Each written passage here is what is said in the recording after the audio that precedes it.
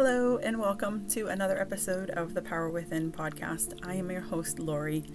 Today I feel incredibly humbled and blessed and honored to share with you my podcast episode with Mr. Graham Wardle. Many of you will know who Graham is from spending 14 years as the beloved character of Ty Borden on Heartland. But since Graham has left that show, he has expanded and grown so much. He has started up his own brand and gotten into entrepreneurship, activism, editing, producing, expanding out his whole writing. It's been an absolute blessing and pleasure to follow his journey and to watch him grow and be so happy in life. I get so excited for Graham. Like, I feel this abundance of happiness in my heart when you can see how happy he is. It's a great feeling. His work has meant everything to me in my own life. It saved my life. And so for me to have Graham on the show, it's really hard for me to put into words how much it means that he would come on to the show and have this conversation with me to share with all of you guys. So I really hope you enjoy it. One of my favorite parts of the episode is when Graham discusses the power of your word, and not just in the respect of what's happening in the world. He encapsulates that in every part of his life, and it was a really genuine conversation, and you can see how truly wonderful he really is. He's very genuine. He's a man of integrity and class, and the way he presents himself is just it's amazing. And I hope that you guys love the conversation here. I hope that you enjoy it. I hope that you get a lot out of it and really listen to what Graham has to share, because there's a lot of information in here, and I think that there's a lot of great information you guys can take into your own lives and apply it into your everyday situations. So without further ado, I will go ahead and share our wonderful conversation. Hello, Graham. Thank you so much for being on the show today. I feel very blessed and honored to have you on. How are you doing? I'm good, Lori. I'm excited to be here. This is awesome. Thanks for having me. Yeah, no problem. So I want to start with, I know you've gone at length and talked about how you left Heartland and all of that stuff and how thankful and appreciative you were of that time. So I want to switch gears a little bit. So since then, you've stepped into some new adventures with expanding your writing, producer, editor, podcaster, activist, and entrepreneur. How has investing in yourself and pursuing these new passions enriched your life, made you happier, and helped you live more authentically? How has it done that? So that's a great question. I think by investing in yourself and taking a chance on yourself, it's like a mathematical equation. Once you do that, it automatically transforms the quality of your life, because on a subtle or a spiritual level, you're telling yourself, I'm going to take a chance on myself. I'm going to take a chance on the things I love. I'm going to take a chance on the things I believe in. I'm going to stand in the values that I have. And by taking those chances and investing in yourself, you birth life into it. And then therefore it changes your life in the sense because you feel more connected to the sacredness of your own life and the preciousness of this experience that we have here on earth. So doing these different avenues of expression, producing, writing, entrepreneurship, all these different areas of my life that I'm now exploring and investing in, it's expanding the quality of my life and my appreciation for life. So I think the crux of it is, the more you invest in yourself and take a chance and believe in yourself and uphold the values that you hold dear and near to your heart, the directly correlated is the quality of your life improves. Good answer. This actually you kind of touched when you started talking about investing in yourself. And I want to touch on that because in your newest newsletter that you did on authentic giving, there was a part that really resonated with me. And you said, I urgently wanted to feel worthy of being loved, that I would give endlessly to others in hopes they would give to me what I could only give to myself. This unconscious desire for acceptance and love infused itself into my generosity, making it unsustainable over the long term and led to an eventual burnout.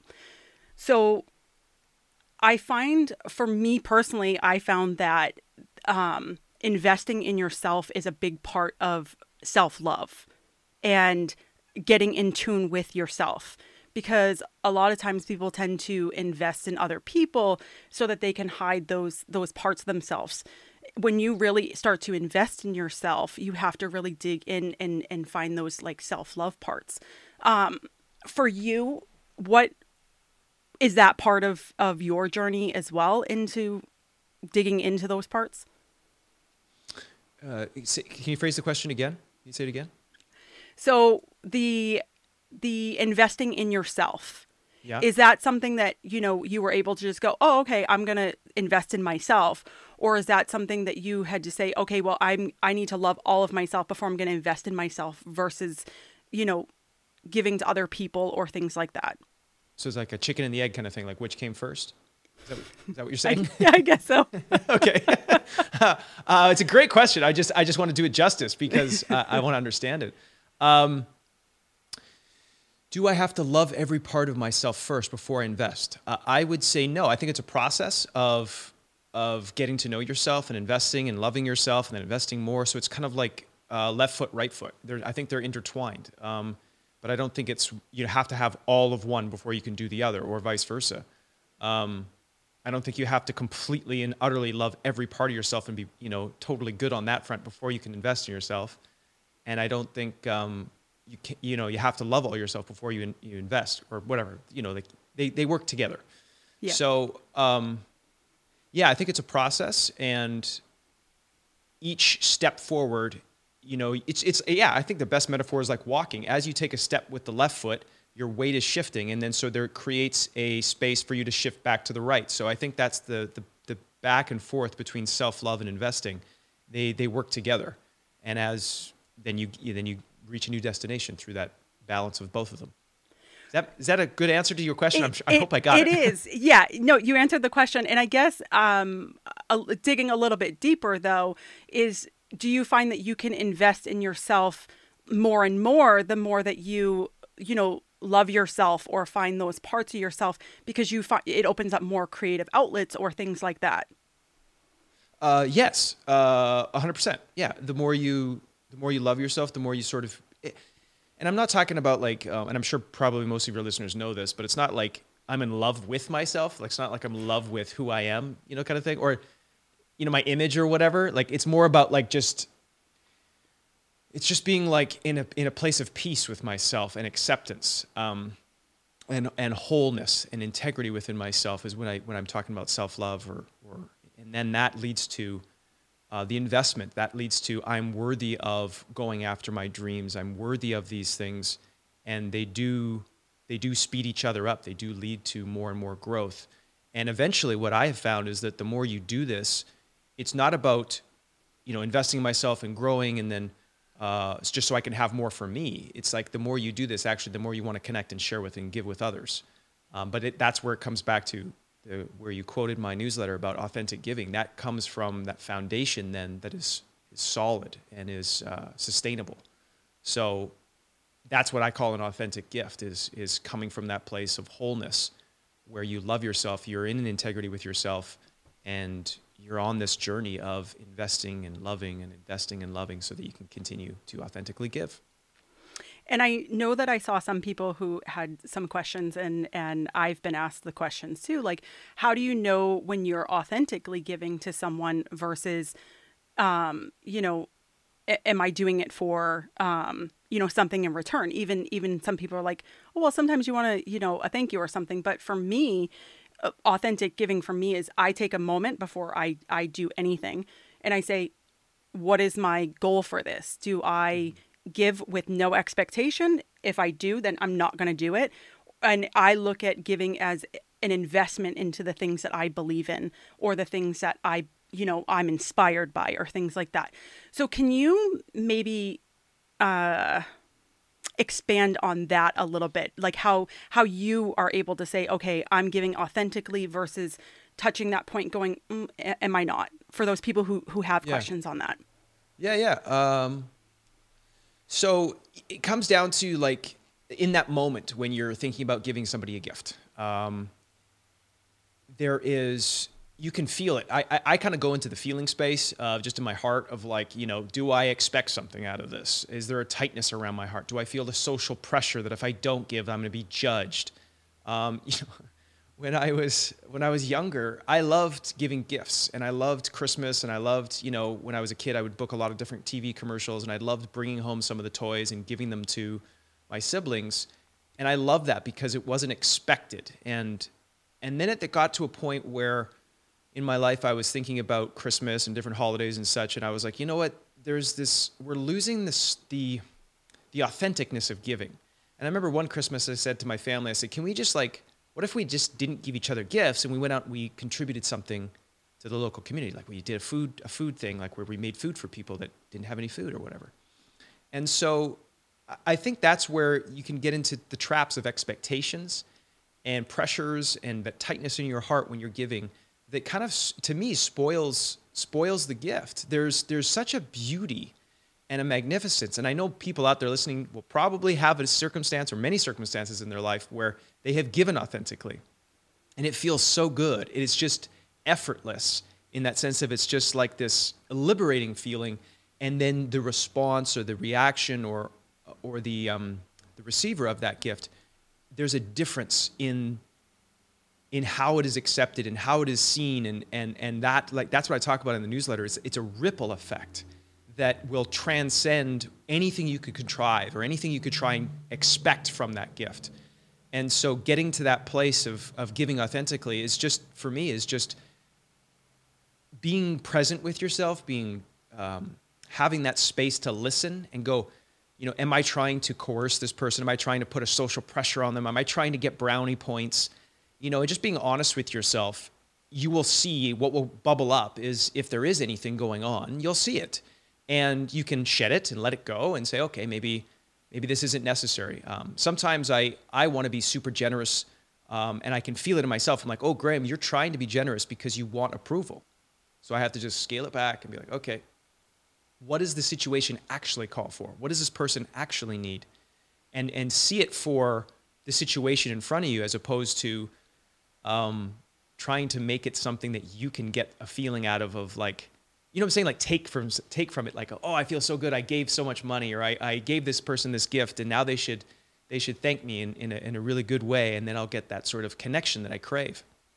And so, just being honest with yourself is the process, and you'll know by how you feel after, and if you have these expectations or assumptions that come up, then that's the process of diving into yourself and just sort of noticing, look, I really wanted their approval. I really wanted them to connect with me. And so by separating those two, you can actively go and connect with that person and then give authentically and then afterwards go and connect with that person. And that way you're not confusing the two and you're not mixing them, and you can really contribute in a way that's authentic and has that power of that magnification and that ripple effect of authentic giving. So the short answer is just feel it out for yourself. You'll know. Good answer. You were talking about being present with yourself, so I'm going to switch the gears a little bit on there.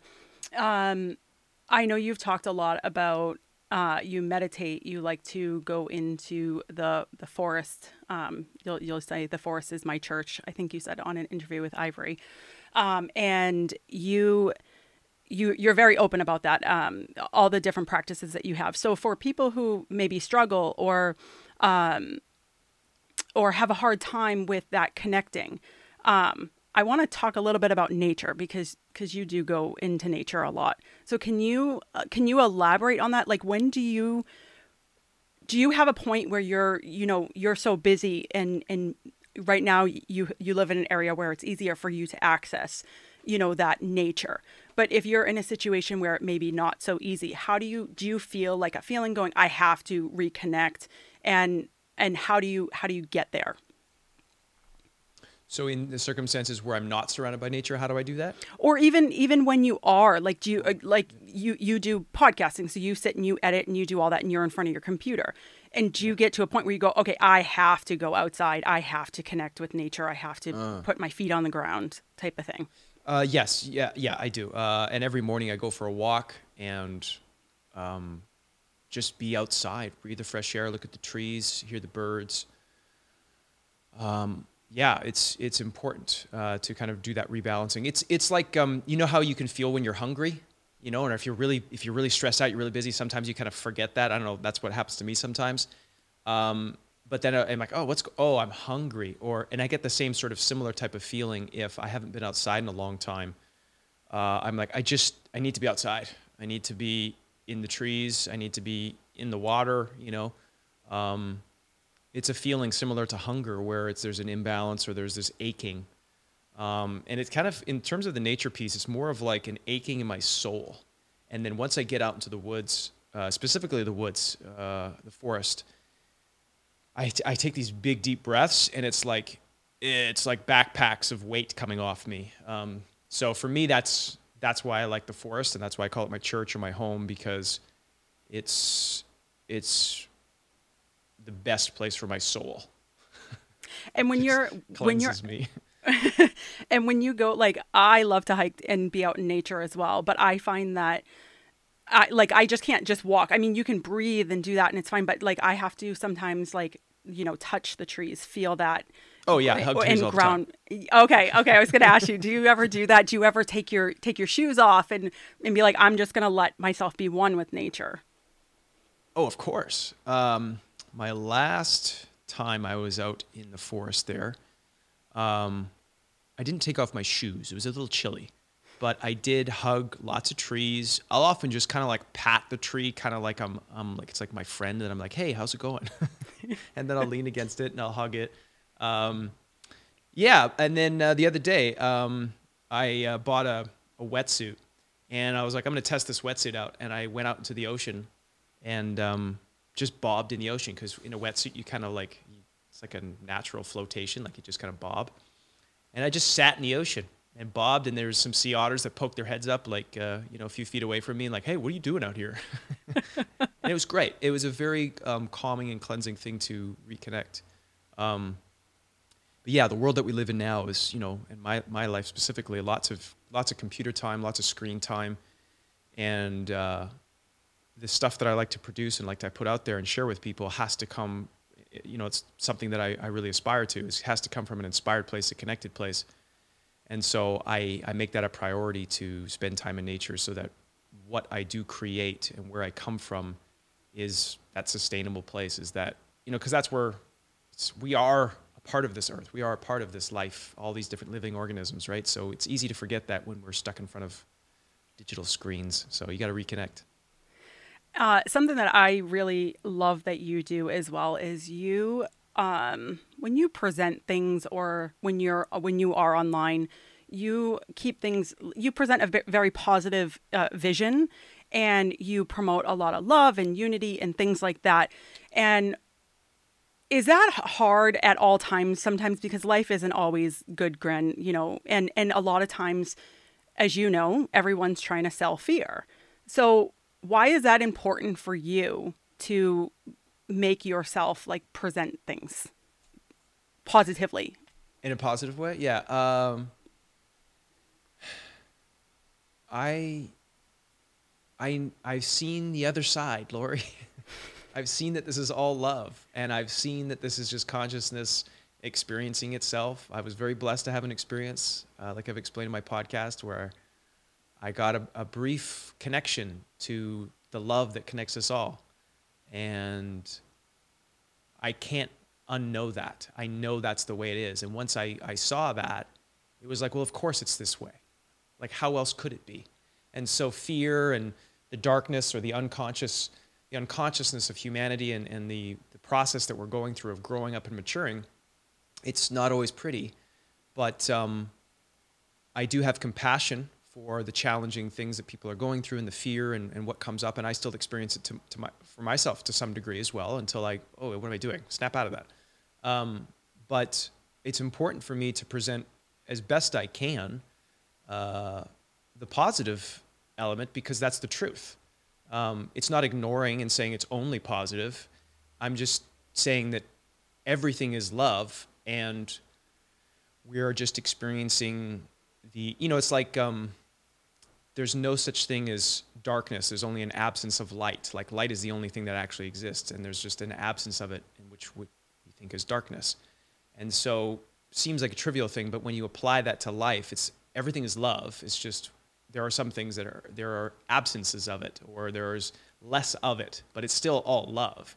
So that's a fundamental foundation for me. So when I present information and I try and speak up about what's going on in the world, I think that is the most beneficial thing that I can do.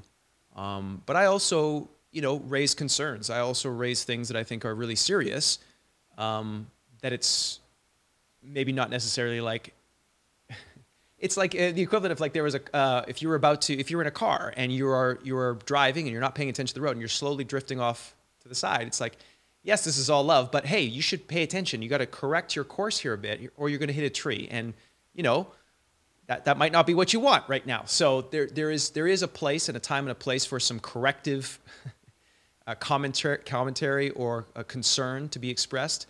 But I do my best to not use fear as a way to get attention, as best I can, because ultimately I know that this experience is all love, and we're just here to continue the expansion of consciousness and explore and have an adventure and learn.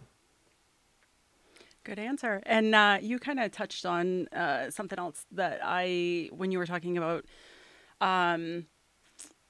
sharing important world events and things. So you've always said to everyone, it's really important to do your own research. Mm-hmm. And I actually wanted to ask you a couple things, since this is lead way into here. You are insanely intelligent, and anyone who's ever asked you a good question,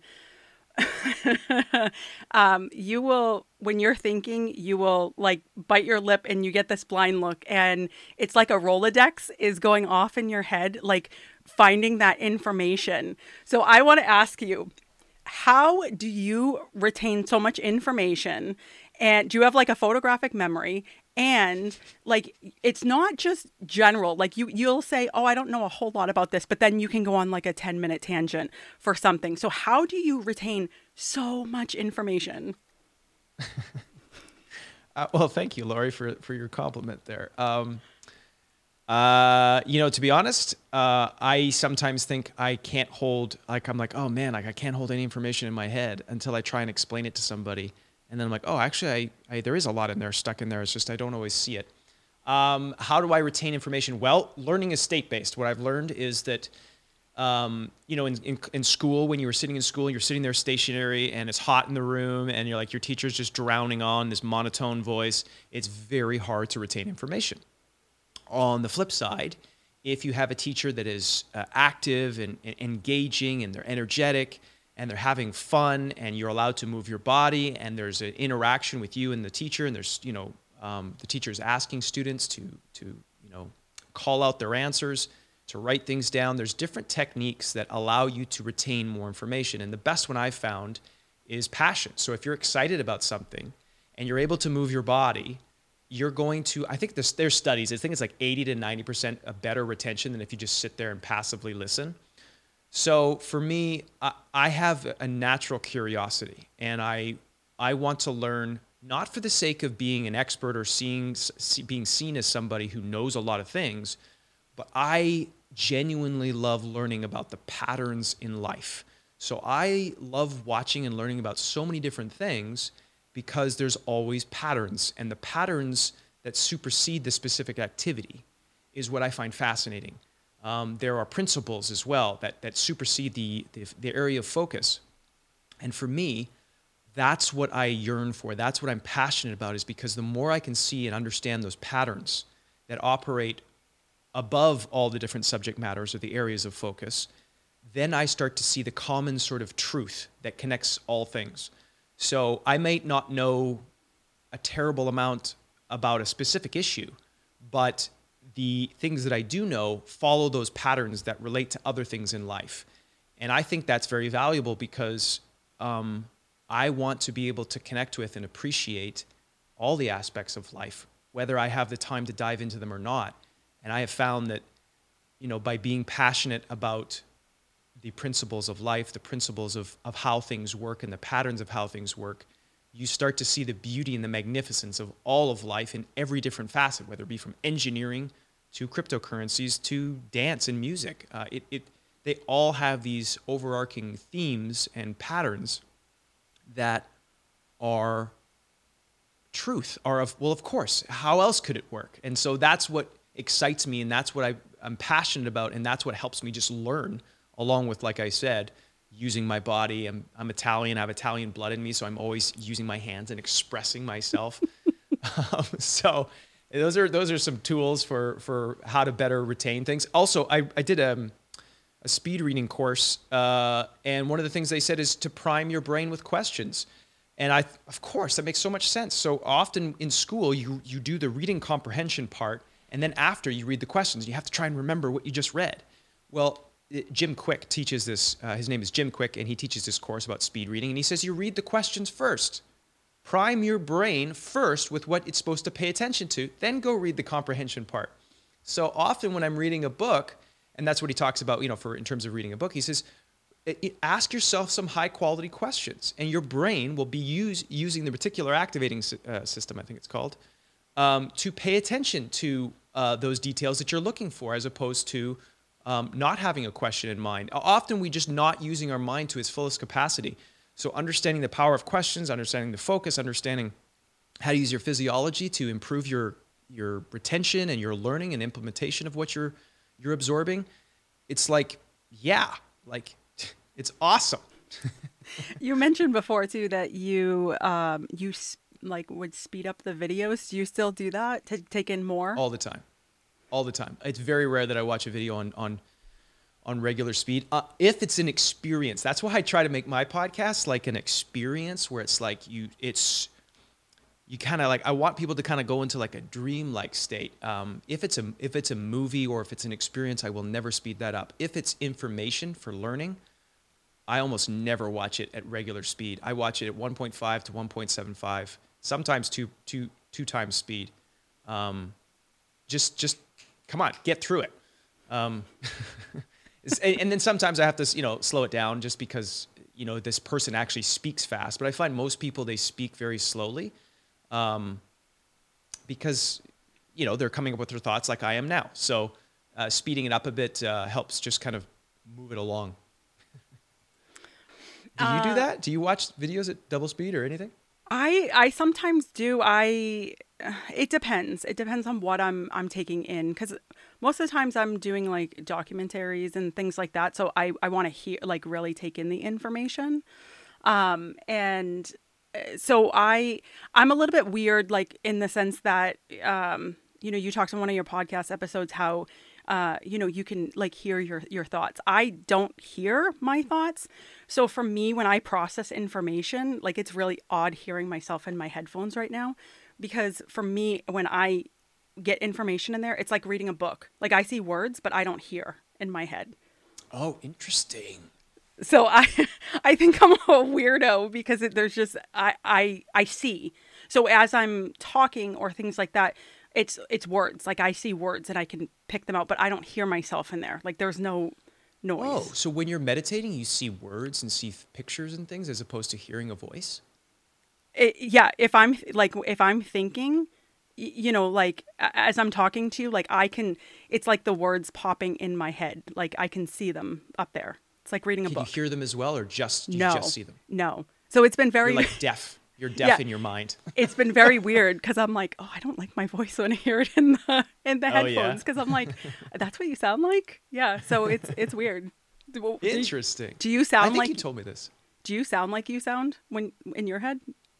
Do I sound like Carrie James on your podcast episode said that he had I think there was an accent in his mind brain.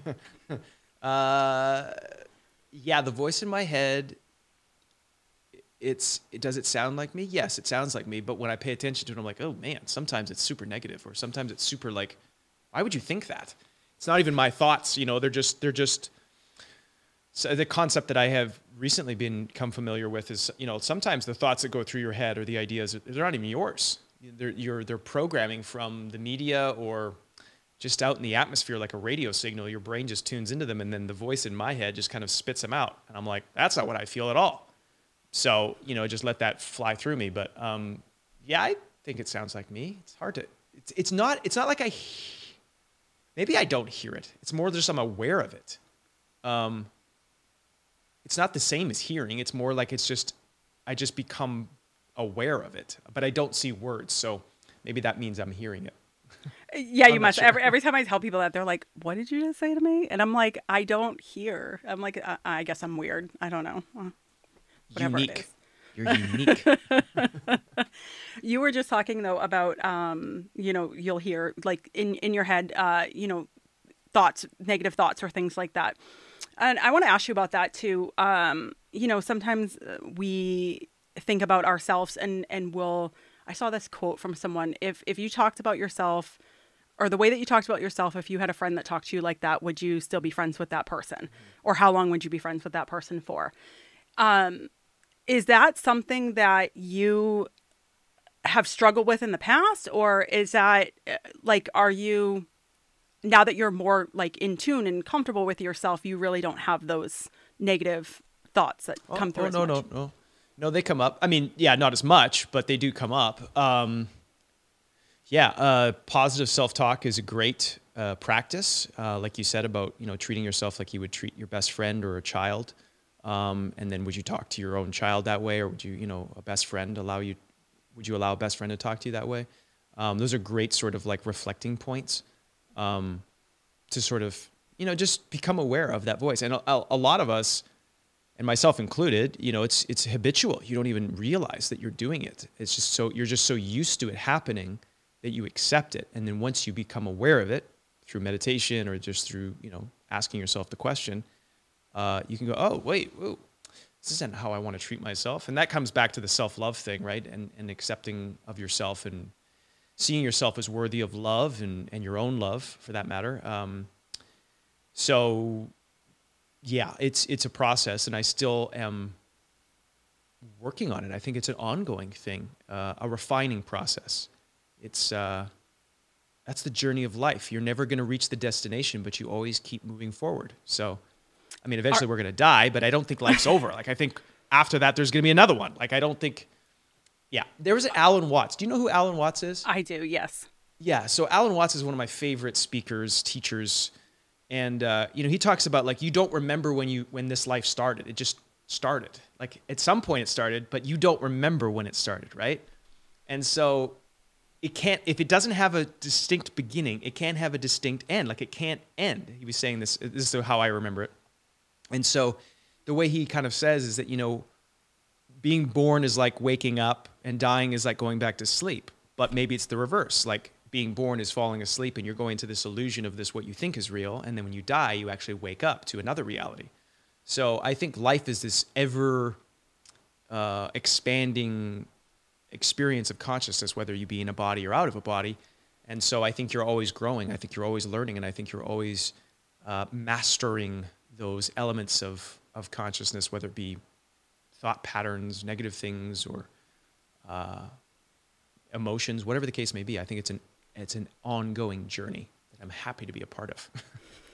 Are you able to, now that you've done a lot of your self-work though, and like you said, it's a constant process, but are you able to catch yourself? It used to take me a while, but now like I'll know, like I'll start to hear it come in and I'm like, hold on, stop right there. And you talked about that, I think kind of, when you were like, I try not to pass judgment on things, but I got to ask about that too, because how quick are you able to say, okay, I'm making a judgment here and I got to stop? Because everyone makes judgments. I mean, it's a feeling. Yeah. So I just go into like this, it's like a thermometer. Like, when you get cold in your room and you're like, oh, it's cold in here. Like I got to turn up the heat. It's the same thing with judgments. It's like, as soon as I feel myself energetically going into that sort of hardened state of like, oh, screw that guy, or like, what an idiot, or like whatever. It's like a temperature change. And I just go, oh, I'm not going there. It's not doing it. And then I'll just rewrite the the perspective or the story, and I'll say, bless that person, or I'll say, hey, I don't know what they're going through. And it's, obviously it's not all the time like this, but that's just my practice. And so I just try and maintain that energetic sort of, movement towards more love and, more expansion and more adventure and whatnot. And if I feel myself go into judgment, I can feel it energetically. It's like a heaviness. And I'll say, whoa, Graham, what are you doing, man? Like, let that go. So that's my way of catching myself. And I still struggle with it. But that's my barometer or my temperature gauge, is I just kind of use how I'm feeling. And if it feels, and I'm not talking about like discernment, like, oh, like that's an unfortunate circumstance, or that's something that I wouldn't do myself. That's one thing, versus what an idiot. Like, that's the judgment part, and then energetically, I go down, and then I'm like, I don't want to be there. So I just shift it as best I can. So you catch yourself doing it quicker now, though? Yeah, much quicker than before. I mean, I think it was Dr. Joe Dispenza who talked about attitudes. Someone has an attitude after a bad day, and then maybe that attitude lasts for like a week, and then like, oh, they just went through something. And then that attitude lasts for like a year, and it's like, well, that's just who they are. And so people get stuck in judgments or attitudes, those energetic states. And if you don't shift them, then that becomes, people just say, oh, that's just the way they are. They're really aggressive, or they're really moody, or they might bite your head off, And so it's just understanding that you always have the power. And the more awareness you bring to it through, it doesn't have to be meditation. It just be, walk in the woods, or just asking yourself, journaling. That's how I started, was just journaling. And then you start to become aware of these patterns, attitudes, judgments, or whatever. And then you are given a choice. You can let it go, or you can keep it. It's up to you. And then I always ask myself, how does this impact my life? If I want to hold on to this judgment, how is that going to make me feel? Do I feel good? Well, I might judge another person to make myself feel better because I feel insecure. But ultimately, that's not going to do me any good, because it's not, that's not true. So it's just being honest with yourself. That's the last poem in my book, is be honest with yourself, and the rest is easy. And it's like all what did I say? All something, or spiritual. All fears. Yeah, you know it. I know it. Yep. That's all my fears favorite are spiritual one. revelations hidden behind your efforts to control the world. So, that's how I see it. Awesome. I want to shift gears just a little bit, and I want to go back a little bit on, because I know integrity is really, really big to you. And we had touched a little bit on doing your own research when I was asking you about how you retain information. Yeah. And something that stuck out to me was in August, you had, I can't remember the exact date, but I know it was in August. You had shared something online, and you had, I'm going to say, made a judgment, and you came back and corrected yourself when you found out that the information was wrong. And I want to ask, why was that important to you? Because a lot of people would have just deleted it and said, whatever, I got it wrong. Because a long time ago, I learned the power of your word. So by keeping your promises with yourself, by honoring your word with yourself and others, it strengthens your word, and your word becomes like a superpower. So the more you honor yourself, the more you honor your word, the more you have integrity, the more power that has. So by not correcting that, or saying, oh, I made a mistake, I apologize, this is what really goes on, then I basically poke a hole in the boat of my integrity or the power of my word. It's literally like a superpower. If you do what you say you're going to do, and the hardest thing to do to follow up with is just with yourself, when you have no one else holding you accountable, just doing what you say you're going to do because you said you're going to do it. It gives your word more power. And then, doing that with other people and your relationships and in your work as well, it gives it more power, so that when you say you're going to do something, it has the history and the momentum and the weight. And it's like a winning streak in a sense, where it's like you want to continue that power, because you can create with that, and it's a very powerful thing. So in terms of sharing content online, I know that a lot of the content I've shared, I do my best to share as authentically and as honestly as I can. And if there's something that I pass a judgment on, or I feel that I have crafted a perspective that later is proven to be, oh, that's not true, I have to go and correct it as best I can, because I devalue my word with myself and with others. And that is linked back to integrity. And I'm not just saying integrity because I want to be all goody-goody. It's just more like, you're a Jedi. Like you're like a superhero that have these powers. And once you learn how to wield them, it's like magic can happen. So why wouldn't you want to have, that powerful, superpower to be able to create things? And I'm, we're speaking about sharing information, it's particular to what's going on in the world, but it applies across the board. So if you want to create a podcast, if you want to start a new business, if you want to do whatever, your word has power. And if you always say things to your friends like, oh yeah, I'm going to do this, and then you never do it, or yeah, I'm going to go to the gym and I'm going to get so strong and whatever, but you don't take that daily action of putting on your gym clothes and just going for a walk, you devalue your word. And then on the flip side of that, the more you honor your word and the more you actually do what you say you're going to do, the more power it has. And then you can say, I'm going to create a business. And there's no doubt in your mind, and it happens, and you find a way. So to me, that's exciting. And that's why I am passionate and committed to doing my very best in terms of integrity and what I do share, correcting any inaccuracies as best I can. And I'm still going to make mistakes. I know that, but correct them as soon as you can so that you can maintain for yourself and for others the power of your word. And I think a lot of people overlook that. So that's why it's important to me to do it.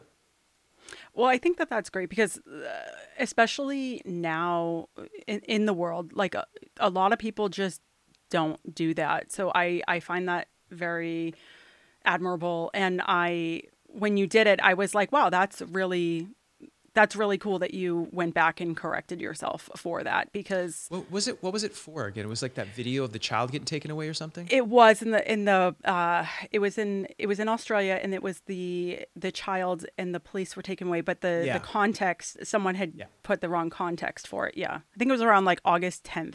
I'm trying to remember the exact date, but yeah. Yeah, it was like they were separating children from their parents or something because of the jab or whatever. I think that's what it was. The context that was false, and it was more about like some sort of parental thing, or it was like a custody of the child. I can't remember, but yeah, the context was wrong, and the emotions were so high at that time. People were so afraid, and I saw it, and my emotions got the best of me, and I was frustrated with the world, and I was just like, that was where I can't tell you how many times, Lori, I've seen stuff, and I've been like this close to hitting send, and I'm like, no. Just relax, just sit on it. And I've been so glad. That was one of the very few times that I was really upset. And I pushed send before I had really verified it a few times. And even some people that I thought would have verified it, like journalists, put it out there. And I reached out to them after, and they were like, oh, I didn't verify it. And I was like, you're a journalist. How did you not verify that? So I trusted people before verifying it for myself, thinking that they were a journalist. So that must mean that they would have verified it, but you got to be careful. And that's kind of goes back to paying attention to your gut. Like same thing we were talking about earlier about judgments or gifts, gift giving. It's all about tuning in and just being like, it's so subtle, but the more you can feel it and tune into it. It's like this very subtle feeling. You can be like, I'm a little too emotional about this, or there's something I'm missing here. In that moment, I was upset, and I just hit send, and then I had to go back and correct. Because it wasn't true. I'm glad that you did. And with the doing your own research portion, I know when you started speaking out, you did not jam it down people's throats. You shared things sporadically at first. And I know I told you, I was really mad at you when you did that. I was like, what is he doing? And recently at one of our things that are freedom meetups that we have, I ran into someone I knew, and they were like, what are you doing here? You're the last person on the earth I'd ever thought would be here. And so they basically said, how, if you would change, how would anybody else change? And I said, well, if anyone has to go my journey, then good luck to everybody, because I got so mad and I was like, oh, I'm gonna start researching on my own. And forget it. Once I started doing that, I was like, oh, well, maybe he's not so wrong. So was it harder not to just be like, okay, I'm going to jam everything at everybody versus giving things slowly for information that you have shared? Yeah, it kind of boils down to the goal. And so the goal for me was, I'm not doing this, I'm not sharing these things because I want to be popular, or I want to be the first guy to share them, or to like, you guys are idiots, look what's actually going on. This is really concerning and dangerous, and we need to be aware of this. But I'm also aware that a majority of people aren't ready to hear this. So my strategy was, how do you move the metaphorical football down the field without ruining the platforms that I have to share a message? So my effective goal was to get as many people to ask a question, because we weren't allowed to, we still aren't to some degree, ask questions. And anything in life that is immediately shunned, or you are judged for asking a question, I get red flags. I'm like, why can't we ask questions about this? Like, I'm okay to be wrong. I'm okay to be, educated about why this question may be not a valid question, or I'm missing some context for sure. But why am I not allowed to ask a question? So once the pressure came in that you had to do what everybody else was doing, and there was a social pressure to cast out anybody who questioned it, I was like, I don't play these games. I've never played these games, and I will never play these games, because I know there's something else going on. So I took the approach of slowly trying to just create a little space around, hey, what about this? The first picture I posted of me in a freedom rally or a march, my comments were about love. My comment was about talk to your neighbor. My comment was like, turn off the news and talk to the people around you. See what's really going on. I'm not saying one thing is false or true. I'm just because when you come from an empowered place, when you come from a place from within where you're tuning into yourself, you can spot the lies a mile away. But if you're not, it's very easy to get swept up. So that was my approach, was to start with the sort of fundamentals that, regardless of what's going on in the world, is going to be useful. And then slowly try and create the space to say, hey, maybe we're being, scared into things and, coerced into things that are not for the best benefit. And that was the path that I chose, because effectively my goal was to reach as many people as I could that were open to it. And then the people that weren't, I'm not going to reach everyone, and that's okay. But I just had to do my part, because I wanted to be able to tell my future children that I did everything I could when I could do it, as best I could. And how much,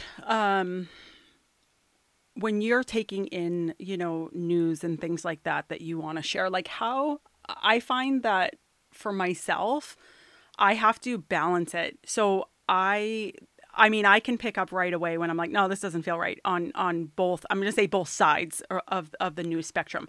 But how much do you take in of each side to come collectively where you are? Like, do you take in more of one thing, but I would assume that you have to take in an equal amount to be able to balance it and go, okay, this is right. This feels right, or this doesn't. For me, it's like an eagle. Like, I kind of soar as best I can. I don't do as much as I used to, because I've kind of seen all the similar sort of talking points now and what's going on. So I can now just kind of relax a bit and kind of zoom out to a wide angle view and kind of see the landscape. What I have always gravitated towards is the side that is being told to shut up. the side that has been told you're a conspiracy theory or you're wrong or you should be ashamed and you shouldn't think that way. When I was younger, I was in high school and 9/11 happened. And it was a horrible thing. And my mom woke me up and my mom was, just she was really upset. And I was like, I don't even know what's going on. New York? Like, what's the World Trade Center? I've never even heard of that. I don't even know I have no idea. And my aunt, who's now passed away, but she used to work at the Pentagon, and my mom was all afraid because, the Pentagon was hit and she was okay. But anyways, all these things happened. And I remember afterwards, everyone's, the world's going to change. The world's going to change and everything's different now. And then when people started asking questions, they were immediately blamed and shamed. And how could you be so inconsiderate of the victims and you're being disrespectful? And I'm like, I couldn't understand it. I was like, what are you talking about?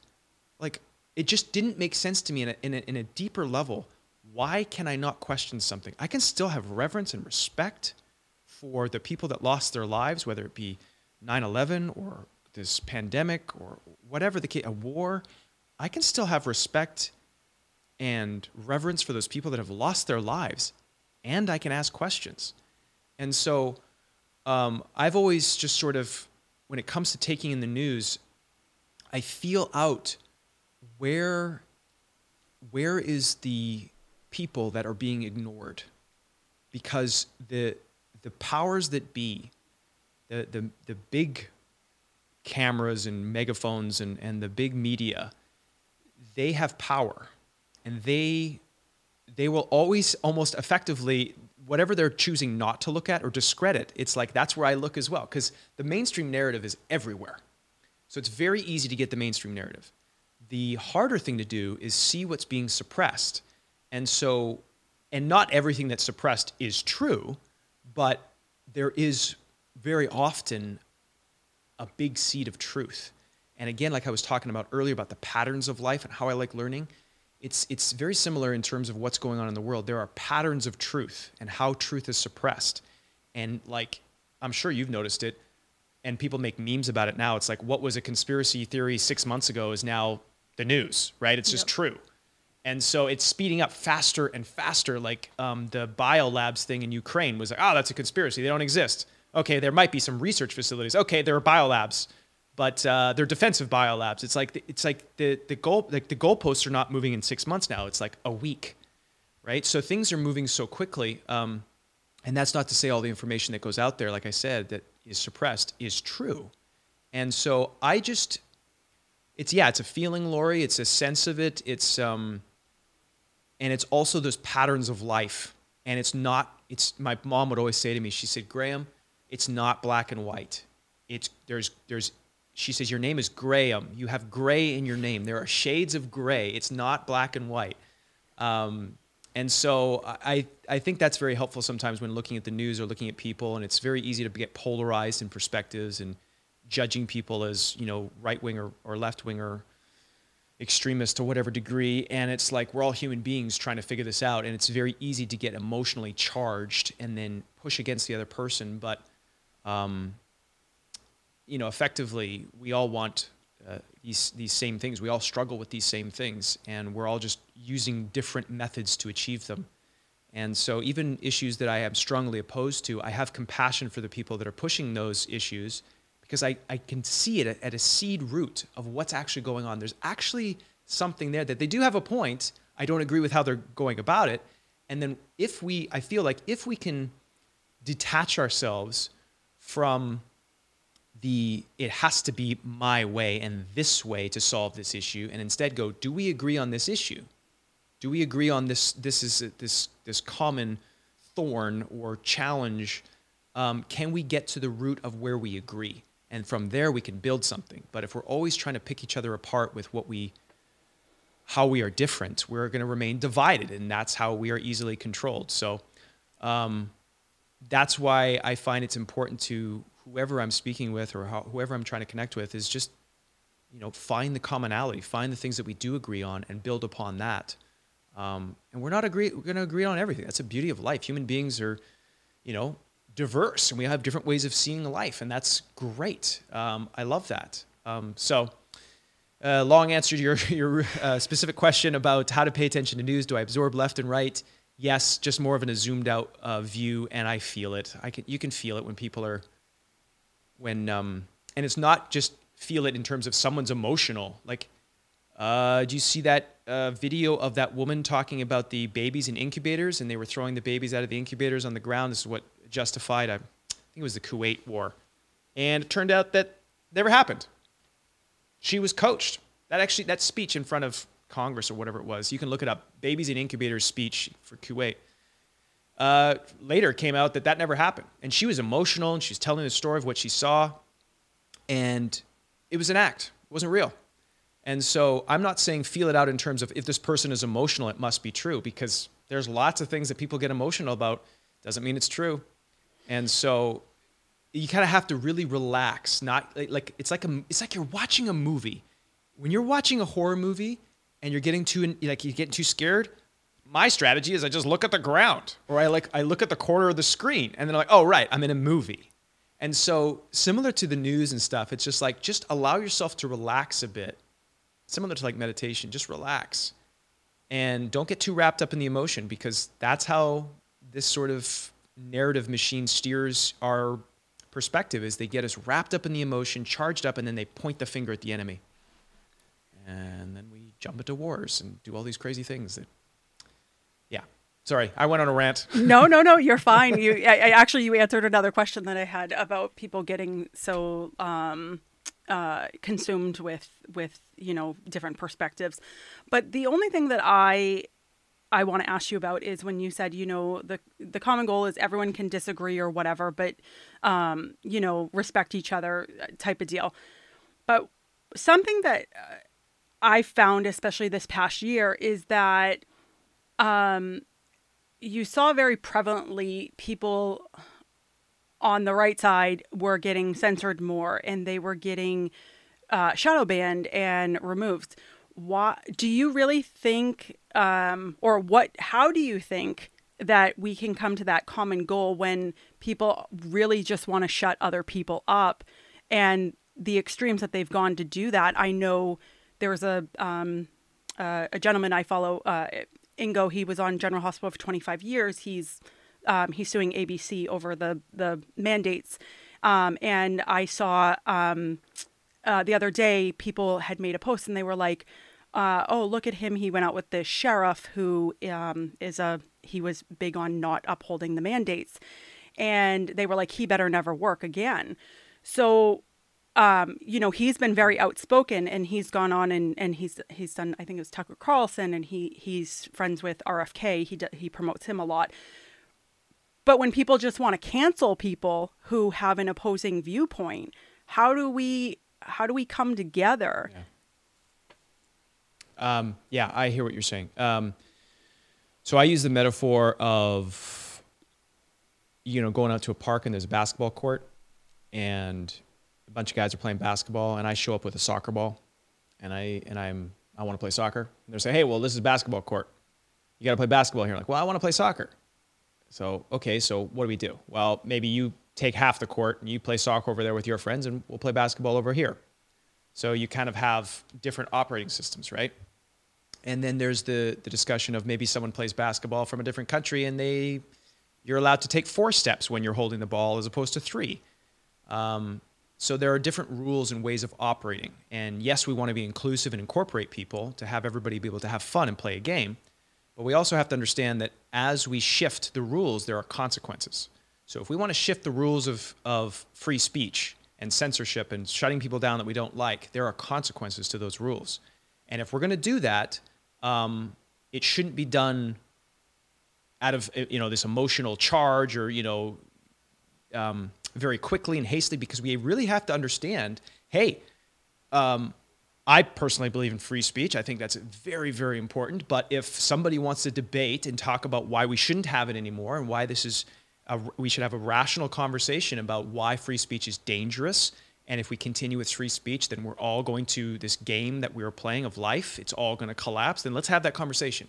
And let's have that place to understand, and so that we could all be on the same page and go, yes, you know what? After we've talked about it, we can see how free speech is actually very dangerous, And it's much more valuable for us to give the power to the government or to some sort of all-powerful sovereign to dictate to us what can and can't be said.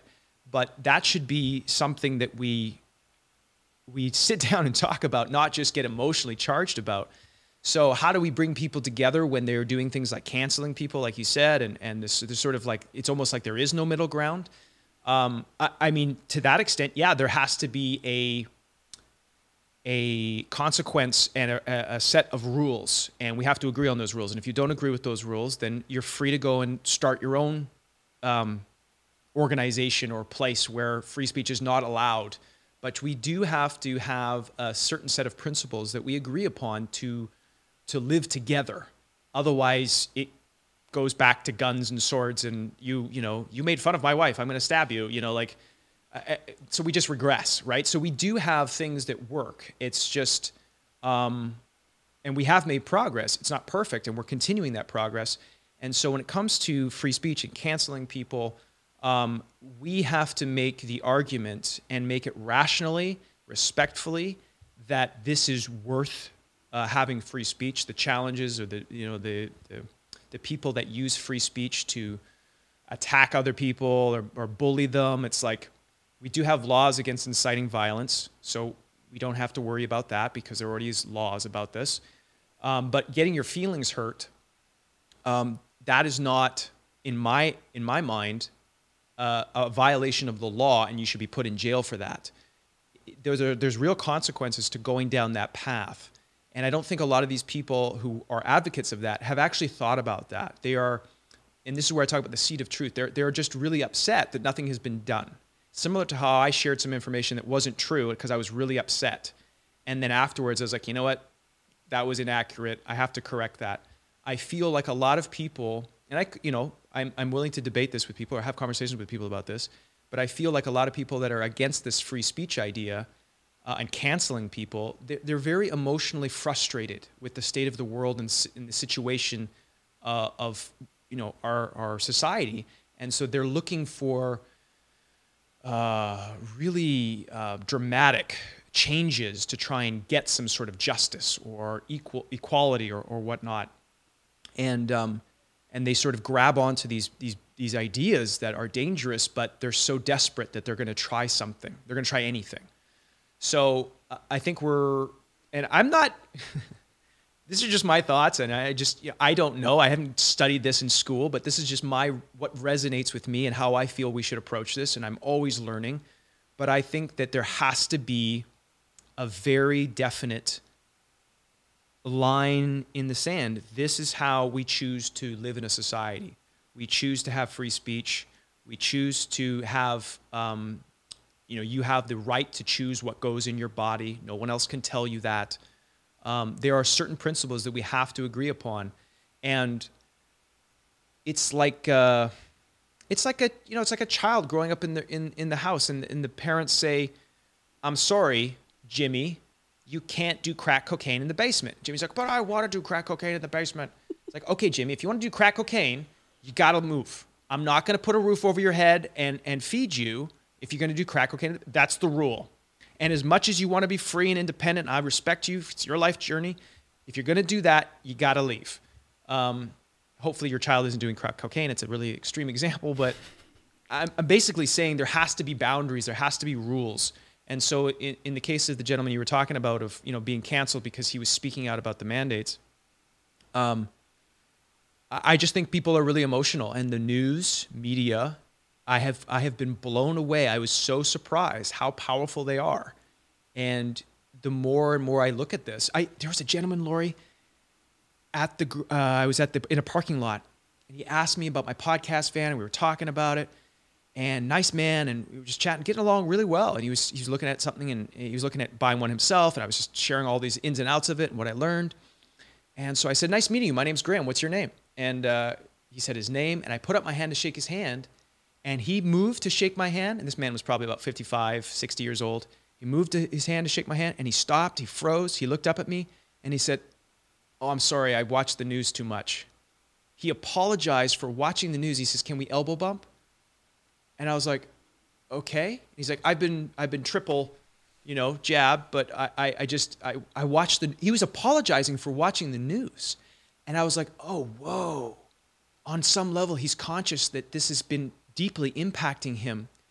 And I think to an extent that I am so baffled of how much the news, the power it has to shape people and how it can control their behaviors. And this gentleman in particular, who knew it was going on but still couldn't break free from it, or still chose to not go with what he felt intuitively, like to go and shake my hand.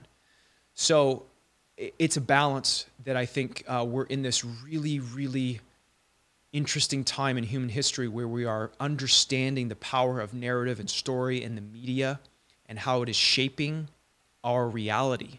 And the light at the end of the tunnel is that we are also, once we take this power back from those big media organizations, those people that have control of the narratives, and we take it back and we allow that more open debate and people to have conversations again, it will be a rebirth and a new era of storytelling, of news, of reality, of so many different things, because it has been controlled for so long. So we are going through the transformation of this part of our society, and it's difficult. Of course it's going to be difficult. It's like you're going through a transformation. The caterpillars are turning into a butterfly. It's like it's not easy.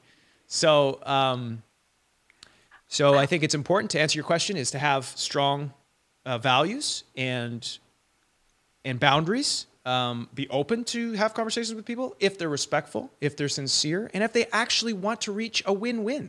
If they don't and they just want to yell and scream their point and cancel you, I'm sorry.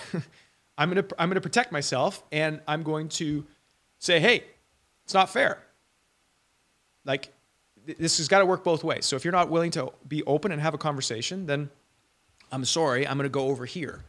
And I hope that eventually that as a society, we can come back together. And I'm seeing that happen. I'm seeing people slowly come back together. But, it has to be a choice. It has to be sincere.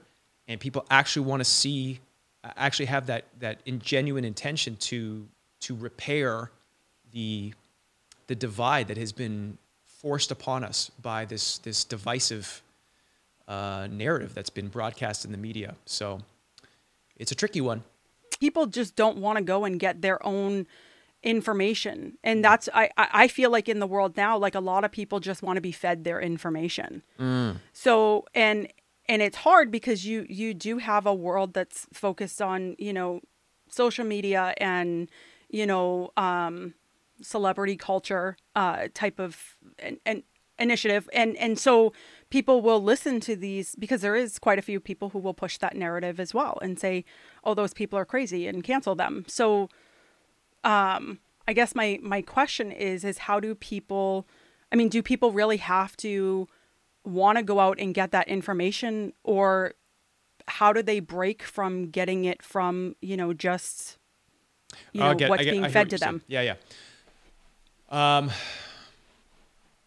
This is a bigger pattern or theme that I've seen in life, is that there is always the easy way, the short way to get the pleasure now, and there's always the long road, the path less traveled, that leads to sustainability and to true fulfillment or sovereignty. And I think the short-sightedness of a lot of people to just accept what they are told or to go along with the popular mainstream is the quick path to pleasure, to being in the in crowd, to being accepted, to feeling like you are a part of the solution, or you are standing up for justice when you have no risk to yourself at all.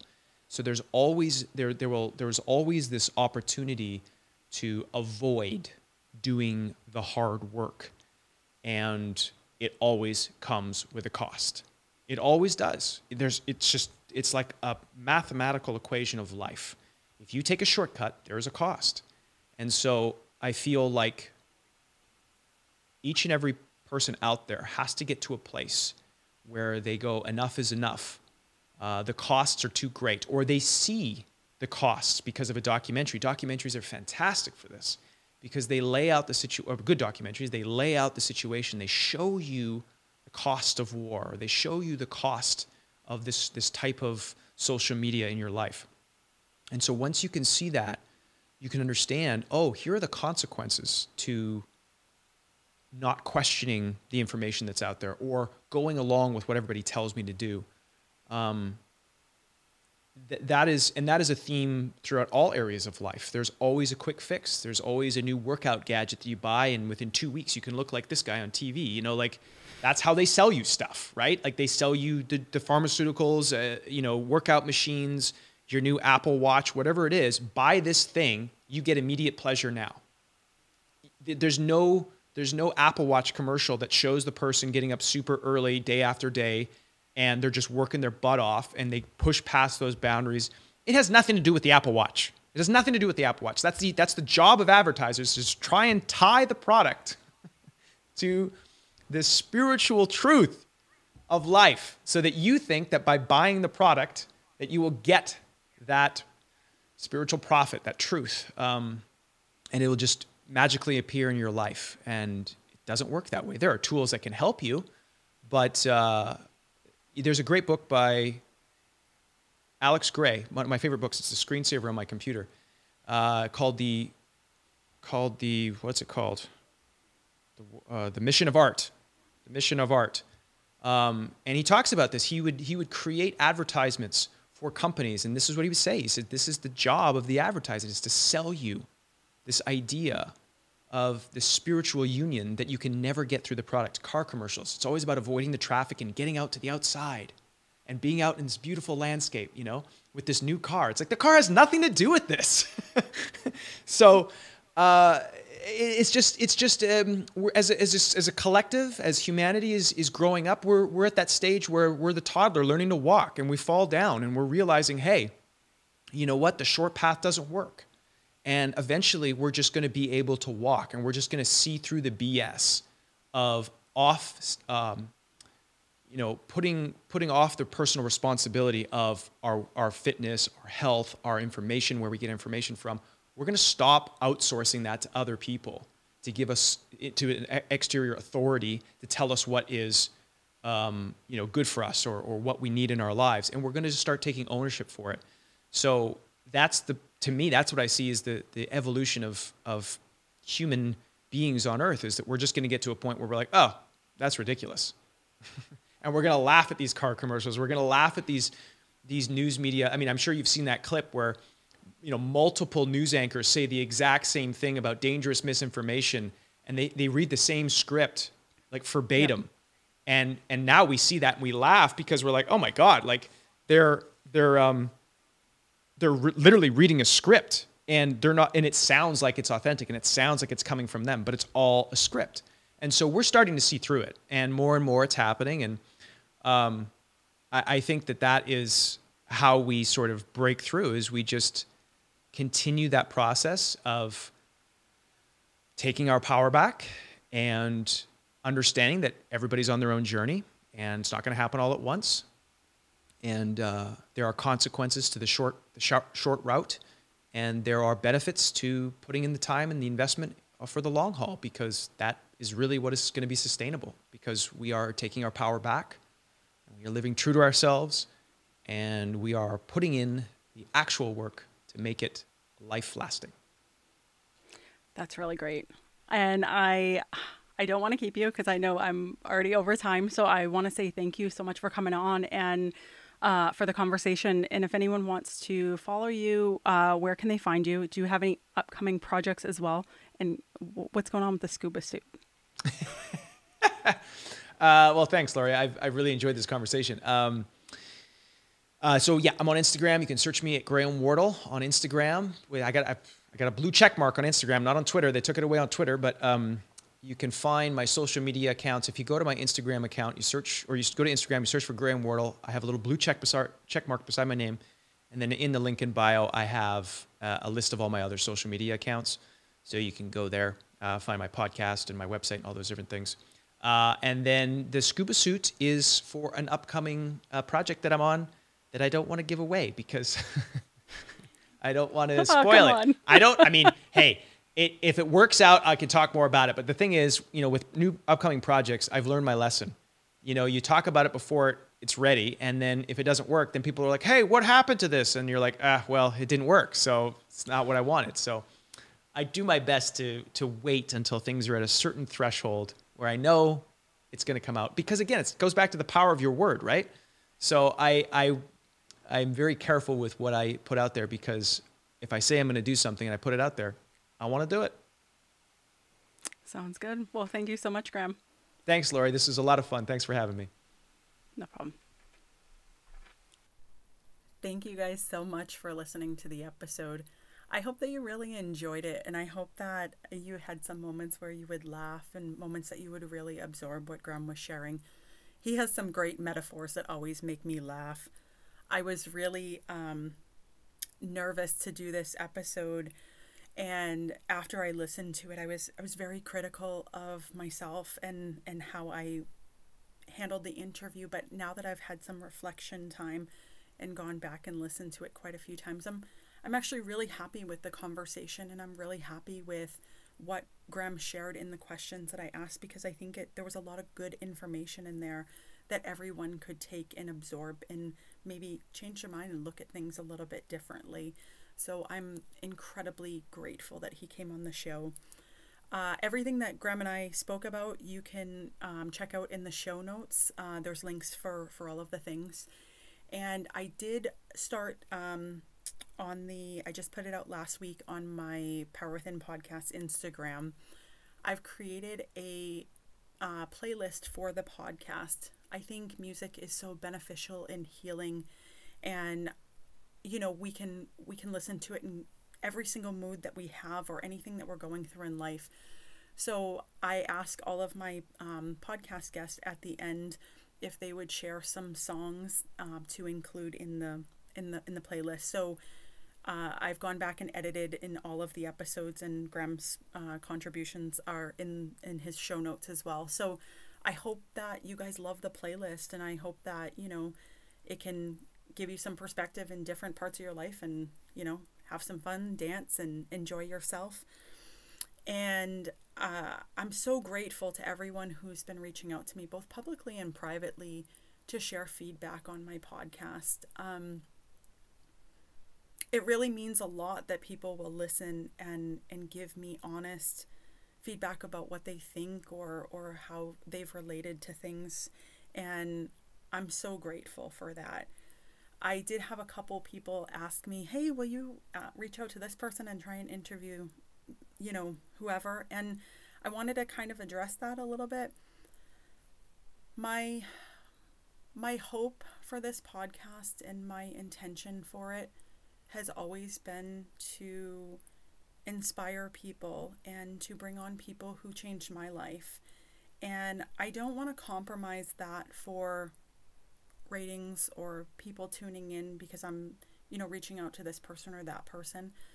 The people that I have reached out to and the people who have agreed to come on the podcast so far are people who really changed my life, and that's what I want to share. And so it's not that I'm not open to having conversations, but I want to keep with what my intention was and what my hope was.